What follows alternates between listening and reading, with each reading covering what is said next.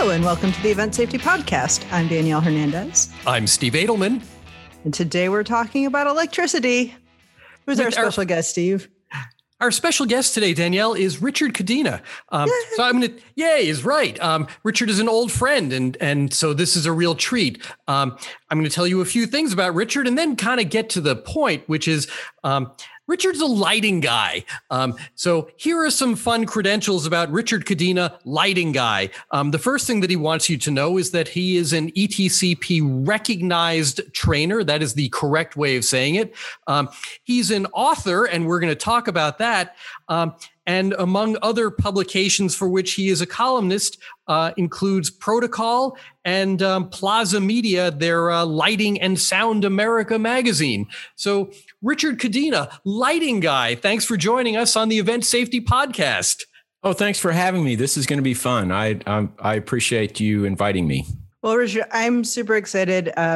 It's been a couple of years since I've gotten to see you in person because, well, maybe it's only been a year, but it feels like a very long time. Feels like 10. We're recording this on February 22nd, and you, my friend, are in Texas. How are you guys doing? Yeah, it's been quite an ordeal. We lost power for over 48 hours. We had no water for 4 days. We were basically in survival mode, and it was really touch and go for a while. But we made it through, and we feel very fortunate.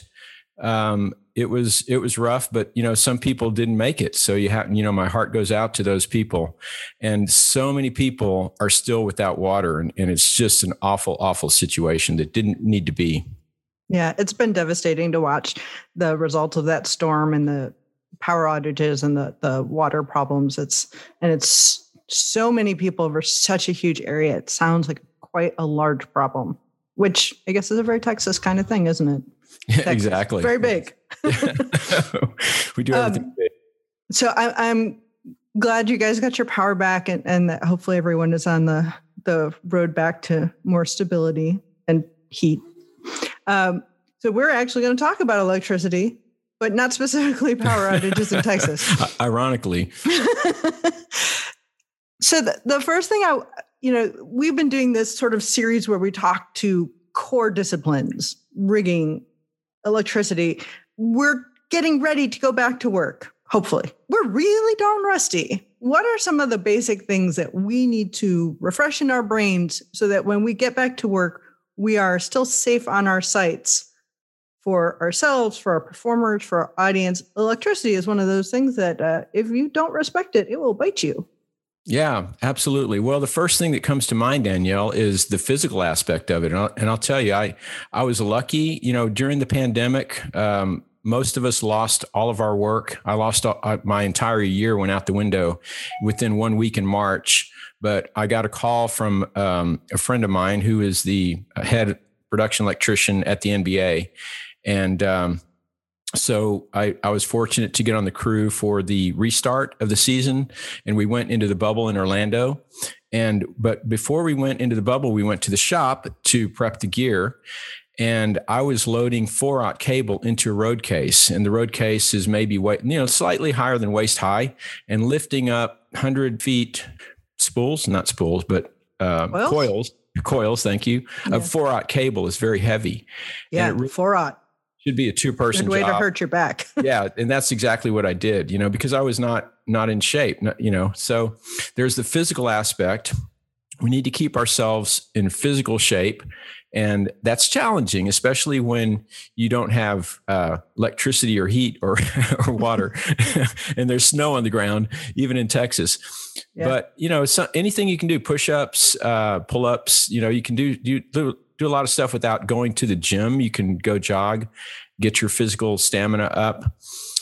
So there's that physical side. And then, of course, there's the mental side too. That's also like the motivation to do things like that has come and gone. Some weeks it's been like, sure, I can do all the things. And other weeks, I'm going to crawl into my blanket fort. Yeah, exactly. Well, during the pandemic is actually the ideal time to brush up on your mental skills. And so there's lots of, fortunately, the industry really stepped up when the pandemic started. A lot of companies started offering online training, a lot of it for free, a lot of it really good. And there's lots of opportunity for people to go out and sharpen their skills mentally. We will put some links in the show notes. That'd be great. So start, getting back into working order physically wise. So let's say we get on the job site. What are some of the things we need to remember? Including ground, neutral, hot. Yeah. And if you're not an electrical person, Richard, why is that order important? Yeah. Well, so actually the first thing to remember is that electricity can be dangerous. It is potentially lethal. And we take that for granted because we use it all the time. We think nothing of plugging in a stinger cable or an extension cord and,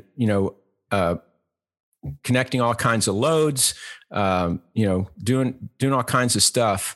But it doesn't take a lot of current to harm somebody and to potentially kill somebody. And so, you have to get it right. And that includes when you make your connections, connect the ground first. And, I think a lot of it has, grounding and bonding is a whole, we could do an entire semester about just grounding and bonding. It's very misunderstood. And a lot of it has to do with the terminology because if you have an extension cord, for example, if you were to peel off the outer jacket in North America, you have a black conductor, white conductor, and a green conductor. And we call that green conductor ground, but it has nothing whatsoever to do with the connection to the earth, the ground. It's really a bond, and it's there in case there's a short circuit to the metal chassis that will cause a circuit breaker to trip. Again, it has nothing whatsoever to do with earth or the ground, but yet that's what we call it. And that's why people are confused. So can you explain bonding? Sure. Yeah. Bonding is that the green wire, if you look at, so when you plug in, say, take a Parcan, for example, lowly Parcan, real simple device. When you plug it into its power source, inside the power cable, again, there's a black, white, and a green. In Europe, it will be green with the yellow stripe. But that green wire inside of the can is actually pop riveted or bolted to the metal case. And that's there as a safety valve in case something goes wrong. And what can go wrong is that the insulation on the black wire can break. As it gets old, it dries out, it cracks, it crumbles, or it might get pinched in between. If you go to change a lamp and you accidentally pinch the black wire and it cuts through and it shorts out to the metal case, now there's voltage on the metal. And in North America, that's going to be 120 volts. In Europe, it's going to be 230 volts. And that's dangerous. If somebody touches it wrong, you happen to be standing in public water or the wrong circumstances. If you have one hand on a piece of truss or a catwalk and the other hand on the Parcan that has the voltage on it, it could kill you. So the whole purpose for that green wire or the green wire with the yellow stripe is in case that does happen, it will create a short circuit that will cause the circuit breaker to trip or the fuse to blow, and it will clear that fault, which is what makes it safe. So we have these built-in safeguards, and we kind of take them for granted. But then people do things to defeat those safeguards. Like I was about to say, I was like, sometimes people cut the ground pin. They cut the ground pin, or they use what we call a ground lift adapter, which is not really what it is. It's a grounding adapter, but that's what puts people's lives at risk. So, those are the most common mistakes that people make. Those are things we need to think about. So respect the power. Respect. Absolutely. You can never let your guard down. Always understand that electricity is potentially lethal and we have to respect it. Absolutely.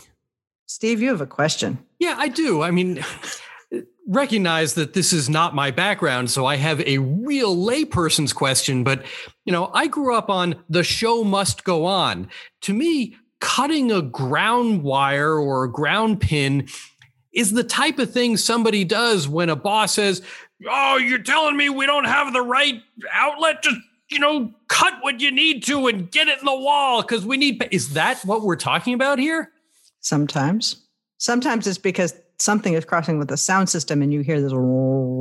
That's the most common problem, Steve, is that when you have an audio system with two or more pieces of gear interconnected with an audio cable, there's a shield. It's called a pin 1 problem, because when you plug in that audio cable, pin 1 on that 3-pin XLR connects to the chassis, which is also where the green wire connects, and it creates a loop, and that causes current to flow.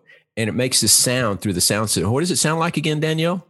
It's a 60 cycle hum. It's really annoying. There it is. Yeah. And almost impossible to find in a timely manner. Yeah. And so typically what happens is that a band rolls into town. They want to do a sound check at 3:00. The crew rolls off the bus at 8 a.m. They load everything in. They start, connecting stuff, hanging lights and plugging things in. And when they turn it on, they would like to get it worked out by lunchtime so they can go have a nice meal and relax on the bus before sound check. But if when they turn on the sound system, if they have that annoying hum, now they have a problem. They have to sort that out. So there's two ways to do it. There's a right way and there's a wrong way. The wrong way is to cut the grounding pin, or to use a ground lift adapter, what we call a ground lift adapter, which is really a grounding adapter. And that will quickly solve the problem, except there's one major problem with that. And that is that it puts everybody's life at risk who touches that microphone. And so the right way to do it is they have audio isolation transformers. They're inexpensive, maybe $70. Like an IL-19, Sesco IL-19. They're readily available. But the problem is that, like Danielle said, it takes a while to chase it out. There may be dozens of audio cables. Which one do I put it on? How many do I need? Do I need more than one? Maybe I need 5 of them. I don't know.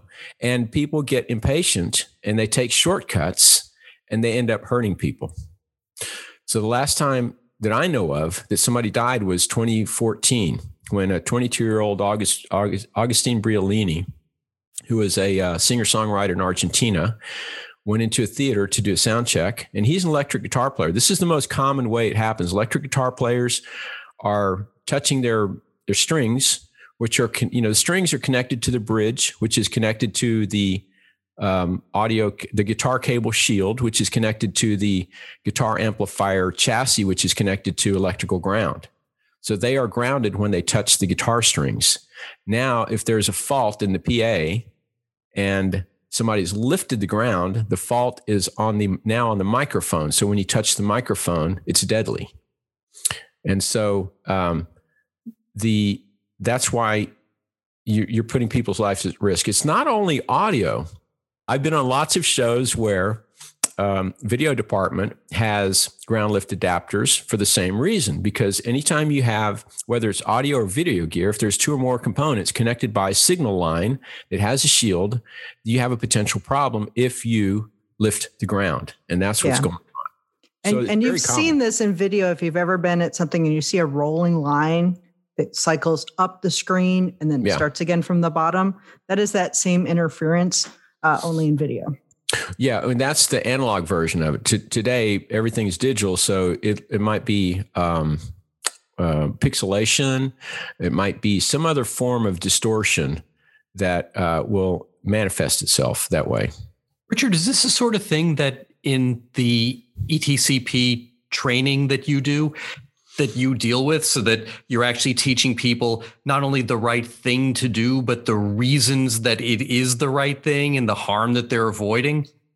Absolutely. The ETCP program was designed to keep people safe. And there's a whole curriculum, and there's an outline as far as what's going to be on the exam. When I started teaching prep courses for the certification exam 15 years ago, my number one goal was to teach people how to be safe. And secondly, it's to pass the exam. I know people come to the course because they want to pass the exam. They want to get ready to take the exam. But my goal is for them to go home at night and not end up in the hospital or worse. So we always cover grounding and bonding.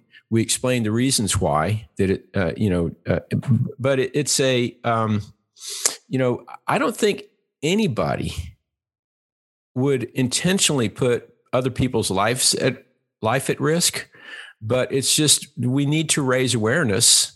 And that is a process. It's a cultural thing. We've always done it this way, Steve. I've been doing it this way for 150 years, and I haven't been killed. Why should I stop now? So we need to raise awareness, and part of that awareness, you have to convince them. You have to show people, and they have to understand what they're doing. Or else it will never change. I was working a show at the Paramount Theater where a touring band came through town. This was maybe 3 years ago.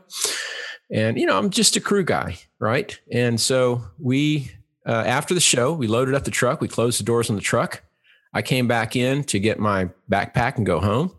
And I happened to notice one of the touring crew people scouring the stage.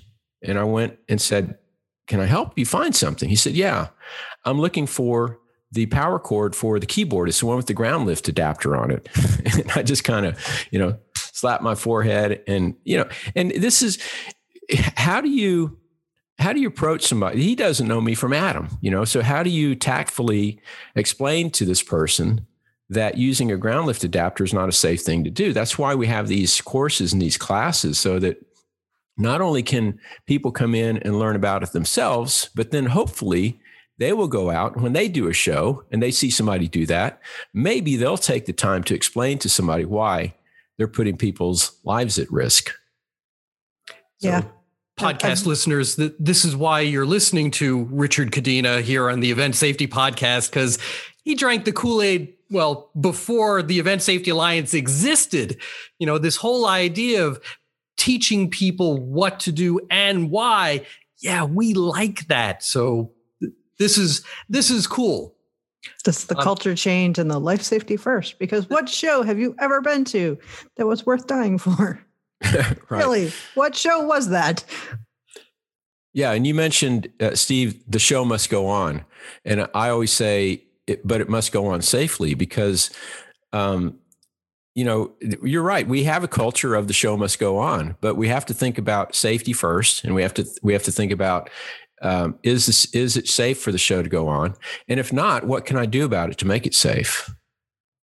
And part of that is understanding what are the hazards associated with electricity. And that's a big one. That's probably the single most common one. The next one is probably the use of GFCIs. So anytime you have a show outdoors where there's potential for water and electricity, that's not a good mix. And so, or if you have a show on ice, if you have water effect, anytime you have electricity in proximity of moisture water, then that circuit should have a GFCI protection. In Europe, they have fewer accidents because I know in the UK, I'm not sure where else it's similar or it's like this, but in the UK, anytime they have a circuit on a stage, they have their equivalent of a GFCI is called an RCD, residual current device. And all of their circuits are on RCD protection. So they don't have the same kind of accidents that you see in other places around the world, because they're much more proactive than we are here. Okay, so I'm going to play devil's advocate because I'm old enough to have been told this myself. We don't trust those. They're going to go out in the middle of the show, and then we're not going to have, we're going to have production issues because we're using these. What's the argument? I mean, other than the very obvious one that no show is worth dying for. Yeah. No, you're exactly right, Danielle. That's a legitimate concern. They are sensitive. All it takes is 6 milliamps to trip a GFCI. And the last thing you want is, this happened when I was in high school. I played in jazz band, and we got this big show in the Coliseum, and we were going to be on radio, and there was probably, 5,000 people in the audience. And here comes my big guitar solo. And I hit the first note and my guitar blew up, It was so disappointing. That's the last thing you want to happen in a show is your GFCI to trip and you lose your key light or your guitar amplifier or whatever. So there are things you can do to make it more reliable. And so one of the things is that they make portable GFCIs typically you see a GFCI in there's all kinds of different form factors. You can get a circuit breaker, you can get a lunchbox with GFCIs, or you can get all kinds of things, right? Triple taps. But if you go online and you Google, same people that make the cable ramps, who am I thinking of? I always draw a blank, but they make a black, the cable ramp. Yeah, it's people. like right there. The cable ramp people. It's in the same booth. Yeah. Like Yellow Jacket? Thank you. Yeah. Yellow Jacket makes a black portable GFCI. So, and I learned about these things because when Augustine Briolini died in 2014, I felt a certain responsibility to try to prevent accidents like that in the future. So I tried to learn as much as I could about that accident. And I thought, what could we have done to prevent, what could have been done to prevent that? And so I thought, well, even if somebody lifted the ground, if there was a GFCI, that could have saved his life. And this is a $25 device. At the time, it was $25. And so, and now you can go down to Lowe's or Home Depot and you can buy one that's yellow, but who wants a bright yellow thing on your stage? That's not cool. So I found one that's black. Then you have to gaff paint it. Yeah, right. Yeah. And so the black ones are much better. And when I first found them back in 2014 or 2015, they were $25, but they dropped in price and they got as low as about $15. So, a $20 device could have saved a 22-year-old Augustine Briolini's life. And all it takes is for people to know about the existence of these things. I always try to carry 4 or 5 of them around with me at any time. And I will offer them up if I'm working a show and I see a situation where I think that it could benefit from it. Here, have this, take this, put it in your kit, keep it with you. This could save somebody's life, So, but here's the thing is that there's 2 ways you can plug it in. One is you can plug in your GFCI into your power distro and then plug in a Stinger cable or an extension cord into the GFCI. And then plug your device into the Stinger cable. The other way is you plug the Stinger cable right into the distro, the portable power distro, and then you plug the GFCI into the other end of the cable, and that eliminates all of the leakage from the cable because the GFCI works based on how much current is leaked out of the circuit, and it's not a lot. It's 0.006 of an amp. It's just a little bit. And as a cable gets old and it ages and the insulation dries out and cracks, it starts leaking more and more current. So a cable by itself you could already be at, say, 4 milliamps. That means that whatever you're plugging in only has 2 milliamps of headroom. It's almost nothing. And you breathe hard and it's going to trip the GFCI. So if you eliminate the leakage from the cable, you have a much better chance of not nuisance tripping the GFCI. So that's one thing you can do.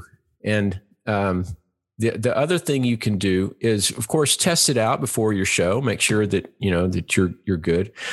Now they do make other GFCIs that are less sensitive than that. The GFCI, if you go down to Lowe's or Home Depot and you buy one off the shelf, or you buy this Yellow Jacket GFCI, that's a Class A GFCI. That means that it has to trip if there's 6 milliamps of leakage.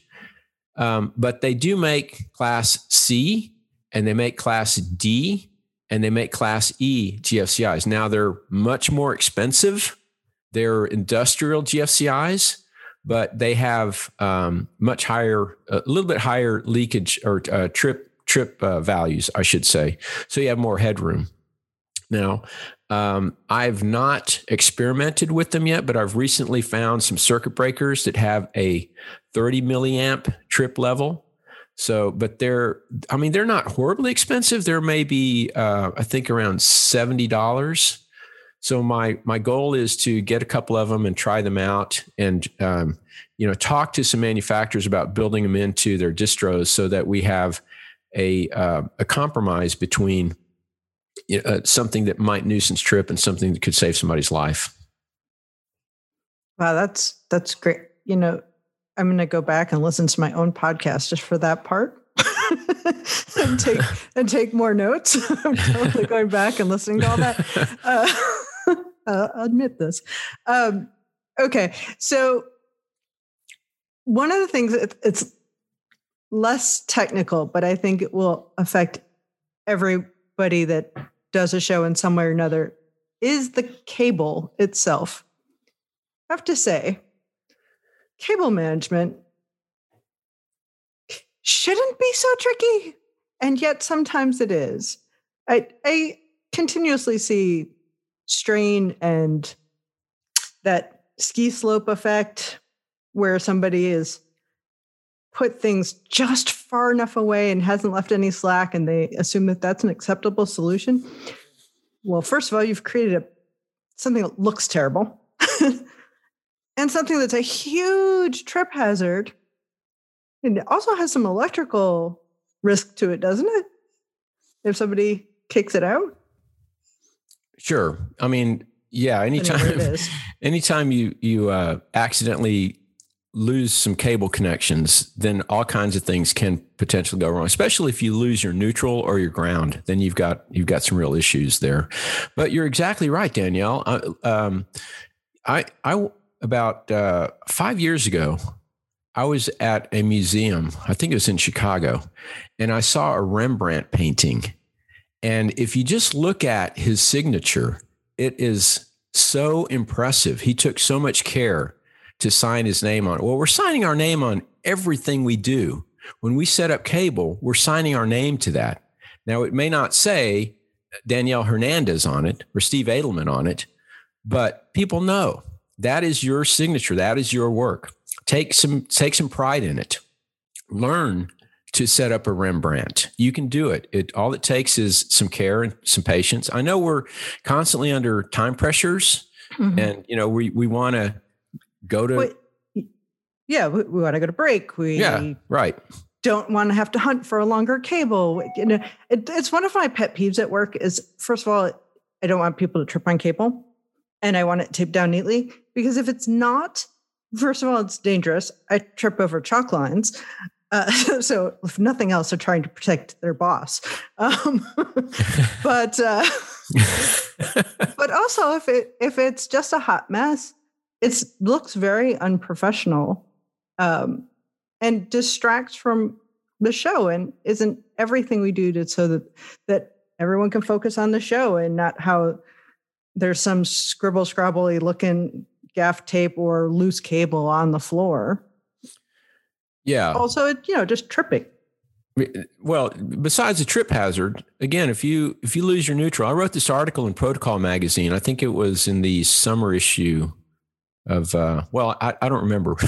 It was in 2020, but it's about what happens when you lose your neutral connection, because your neutral is your reference point for all your voltages. So if somebody trips over a neutral feeder cable and it gets loose, or it completely gets disconnected, then you could literally have lamps blowing up because the voltage is going to be unstable, and your 0 volt reference can shift. And so that can be a big issue. Same thing with your ground. If you lose your ground, now people are going to say, well, cam lock connectors, they lock in. Yeah, except not everybody knows exactly how to connect those properly, because, cam lock connectors, you insert them and then you twist them. Mm-hmm. How far do you twist them? Well, that depends on the brand name, the manufacturer. Some of them twist 120 degrees, some twist 180 degrees. I got a call one time from a gaffer friend of mine. They're having a big argument on a set of a TV show. How far are you supposed to twist your cams? And he called me up and asked me, and I went, that's a great question. Let me look and do some research. And what I found is, there's 2 different styles of cam lock connectors. So sometimes people insert them and twist them, but they don't twist them far enough. And so that's a bad connection that if you trip over it, it could actually pull it out and cause, just wreak havoc. So Richard, I want to hear about your book, because I have major book envy. But before we get to that, finish your damn story about your high school guitar blowing up. What'd you do next? Come on, you gotta finish the story. Don't leave us hanging, man. That's pretty much the end of the story. I was just so depressed that I couldn't, I was on the radio. You're standing there with a guitar that's not working. What could you do? I couldn't play the rest of the gig. My amplifier, literally a transistor blew up in it. So, it overheated, blew up. The end of gig for me. The band played on, but that was it. The band played on. That's the next book. The band played on, but the guitar was. Yeah. See, Richard, aside from the fact that I wanted you to finish the story, you may know ESA collects people's origin stories, the thing that caused you to, the nugget of information that caused you to think about safety as a thing, as opposed to just, something bad happened. And, it sounds like this may have been part, at least, of yours. Honestly, no, that didn't factor into it. What really started me on this path, Steve, was when I first started in now I've been in the lighting industry since Jesus was a boy, but one of the first year that I was in lighting, I got a pretty bad shock, and I'm really fortunate that it didn't kill me, honestly, because it was a hand-to-hand shock, 120 volts, and I was young and spry. I was able to let go fast enough that it probably saved my life. So I've been aware of the issues for a long time, but here's what really did it for me, Steve. In November 24th, 2014 is when Augustine Briolini died. And that just really hit home, because here's a 22-year-old kid who had the world by the tail. He was a great songwriter. His band had made a video. They put it on the internet, and a filmmaker in Argentina saw it and liked them. So he kind of took them under their wing, and they went in the studio to record an album, and they were going to go out on a tour. And this was their very first tour stop, and he got killed. And I just felt an enormous sense of loss and a tremendous responsibility to raise awareness so that doesn't happen again. And that's been my mission ever since then. And so every time I have the opportunity, I will talk to anybody and everybody about how we can prevent accidents like that in the future. Well, that's a pretty powerful story. So, All right. So Richard Cadena, tell us about your book. Tell us about your book. It's the third edition. Well, there's actually 4 books, and 2 of them are in their third. All right, now you're just boasting. Tell us about your book. But only my groaning bookcase. Only 2 of them are have a life, really. The first 2 kind of they're past. They're in the past. But in 2003, I wrote a book called Automated Lighting: The Art and Science of Moving Light. And that's been revised twice. So it's now in its 3rd edition, which came out, the 3rd edition came out in 2015. And then when I started teaching ETCP prep courses, and that would be 2006, I believe it was. Jim Utterback from Local 22 in DC called me up and said, "Hey, you wrote this book about lighting. Why don't you come and teach a prep course for ETCP?" I said, "Sure, I'd love to." So I went and taught that 3-day class, and that led to another, which led to another, and kind of snowballed. I never intended to do this. But after I did that for a couple of years, a lot of people kept asking me, "Well, isn't there a book? Isn't there, where can I go to find a book to learn this stuff?" And the problem back then was there's lots of books. They're just scattered out everywhere. So, good luck finding the information here and there. So I started thinking about writing a book. And what I always do, Steve, is when I wake up in the morning, I write for 1 hour, 365 days a year, 7 days, it doesn't matter. I write for 1 hour. And at the end of 3 years, I have a book. And so the first that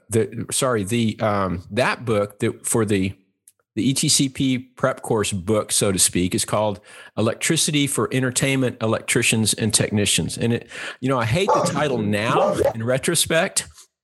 The reason that it says electricians and technicians is because in Canada, you're not allowed to call yourself an electrician unless you have a commercial license. So they're technicians. So today I would have, if I had it to do over again, I'd call it entertainment electrics. And that's what I call my courses now. But it is now in its third edition. Well, I say that the third edition is due out in April of 2021. So I've got the manuscript done. And this edition is almost a complete remake. And it's because I've been teaching this course for long enough now that I recognize that, first of all, the first edition of the book, so my background is in electrical engineering. I studied at the University of Texas in Austin. And when I first started writing magazine articles, I thought I had to impress people with my knowledge. So I'd put all these formulas in there, this math and theory and everything. And people started coming up to me saying, "Hey, I saw your article in the magazine." I go, "Great. Did you read it?" And they go, "Oh, no, it's way too complicated for me." So I thought, well, maybe I better take another approach, So the first edition of Electricity for Entertainment Electricians and Technicians had a lot of theory and a lot of math. And over the years, what I've learned is that most people in our industry are not really interested in the math and the theory. They want to know the practical. And that's fine. I mean, and some people love the math, and I'm more than happy to do it. I'm a math geek. I'm a nerd, right? So I will go, take a deep dive into the trigonometry of three-phase power if that's what you want to learn. But what I've done in successive editions of the book is I've kind of reduced that, and I've moved it to the back of the book into the appendices. So it's there if you're interested in it. But if you're not, great. Don't, just stop at the last chapter. Don't go any further. So you organize that very well for guys like me. Well, and there's a lot of guys like you, there's I don't know if you've ever seen that show. What's the one where the guy's the IPS driver, King of Queens? There's the King of Queens, right? Richard, you're dating yourself now. Well, it's in reruns, right? So my favorite episode of that show is so the whole premise of the show is that he drives a UPS truck, except it's called IPS, but it's a big brown, square van, and he delivers packages, right? And so one week they go in Monday morning, and the manager, the boss, calls everybody together. He says, calls a meeting, and he starts passing out this pamphlet. He said, "I want everybody to take this home and read it, because on Thursday we're going to have a quiz." And the main character, Doug, he says, "Oh man, I got this job so I wouldn't have to read." I feel like that's a lot of people in our industry got this job, got in the industry because they don't like to do math. They want to work with their hands, And it's nice that you took away the barrier. You have the knowledge to share that will keep people safe. And you have that technical stuff if you want to dive into that. But I've found it's helpful. Sometimes people will just quote, make some models at me, and my mind goes somewhere else. I'm like, no, seriously, I need to know how it works. I don't need to know the model number. It's the only one I have. Therefore, how does it work? Right. Yeah. And podcast listeners, let me just note, you can't see this, but right now, so first of all, we're all wearing black, so that's how you know that we're authentic. But aside from that, Danielle is wearing a shirt that has a wrench on it. So she truly lives the things that she says. She wants to know how it works. She's literally wearing that. Yeah. And math is a wrench, so to speak. Math is a virtual wrench. It's just like the wrench you put in your toolbox. It's just another way of looking at things. And so if you, a lot of people tell me, "Oh, I'm not good at math." I don't really buy that. If you want to get good at it, you can. It just takes practice. It's like it's a muscle. You're right. Your math skills are muscle. You can practice it and you can get better. But on the other hand, if you're not interested in it, fine. Great. I would rather be playing the guitar than doing laundry. Some people would rather be doing laundry than doing math. So whatever. It's just it's just another tool in your toolbox. Yeah, that both those don't sound great to me, laundry or math, but that's okay. That's fine. That's fine. All right. So we're coming up on the end. So I'm going to do a little bit of housekeeping. If you guys want to email us, it's podcast@eventsafetyalliance.org. I'd love to hear from you. If you like this podcast, help other people find it. Do that thing that you've heard maybe on other podcasts. Go find it, like, rate it, and review it. We would, and tell your friends. We would love them to listen to us too. We still have a few Event Safety Alliance face coverings for sale. Get them before they're gone. Also available at the website, eventsafetyalliance.org. And finally, you can follow us on social media on Instagram. And I think that is all the housekeeping business I have regarding us. Please, find our dear friend Richard Cadena. Maybe you need a new book. We're starting to do some more book recommendations. So this is a good one. I have an older version of this, and I'm like, all right, when can I get this one? Not until April, guys. Not until April. All right. So final thoughts, Richard, as our special guest. What final thoughts do you have for people as they're preparing to go back out into the workforce? Wear your masks over your nose and social distance. Anything about electricity? Oh, yeah. Well, that too. Don't lift the ground. Good advice. And Steve? Under Arizona's scheme of vaccinations, I am very fortunate to say I had my second vaccination Friday evening. And so I'm thrilled to report, number one, I've had my 2 vaccinations. Number 2, don't be scared of the second one. I had just the same arm soreness after the first one. And other than that, I felt just fine. So get your vaccinations as soon as you can. Contribute to herd immunity. I'm insanely jealous. I don't know when that will be available to me, but I can't wait. I'm really looking forward to getting a shot or 2. All right. So thank you again, Richard. We're thrilled that you joined us today. Thank you to my co-host, Steve Adelman. And as always, thank you, Jacob, for doing all of our engineering and getting these pushed out into the world. Thanks, everybody. Stay safe out there. Be well.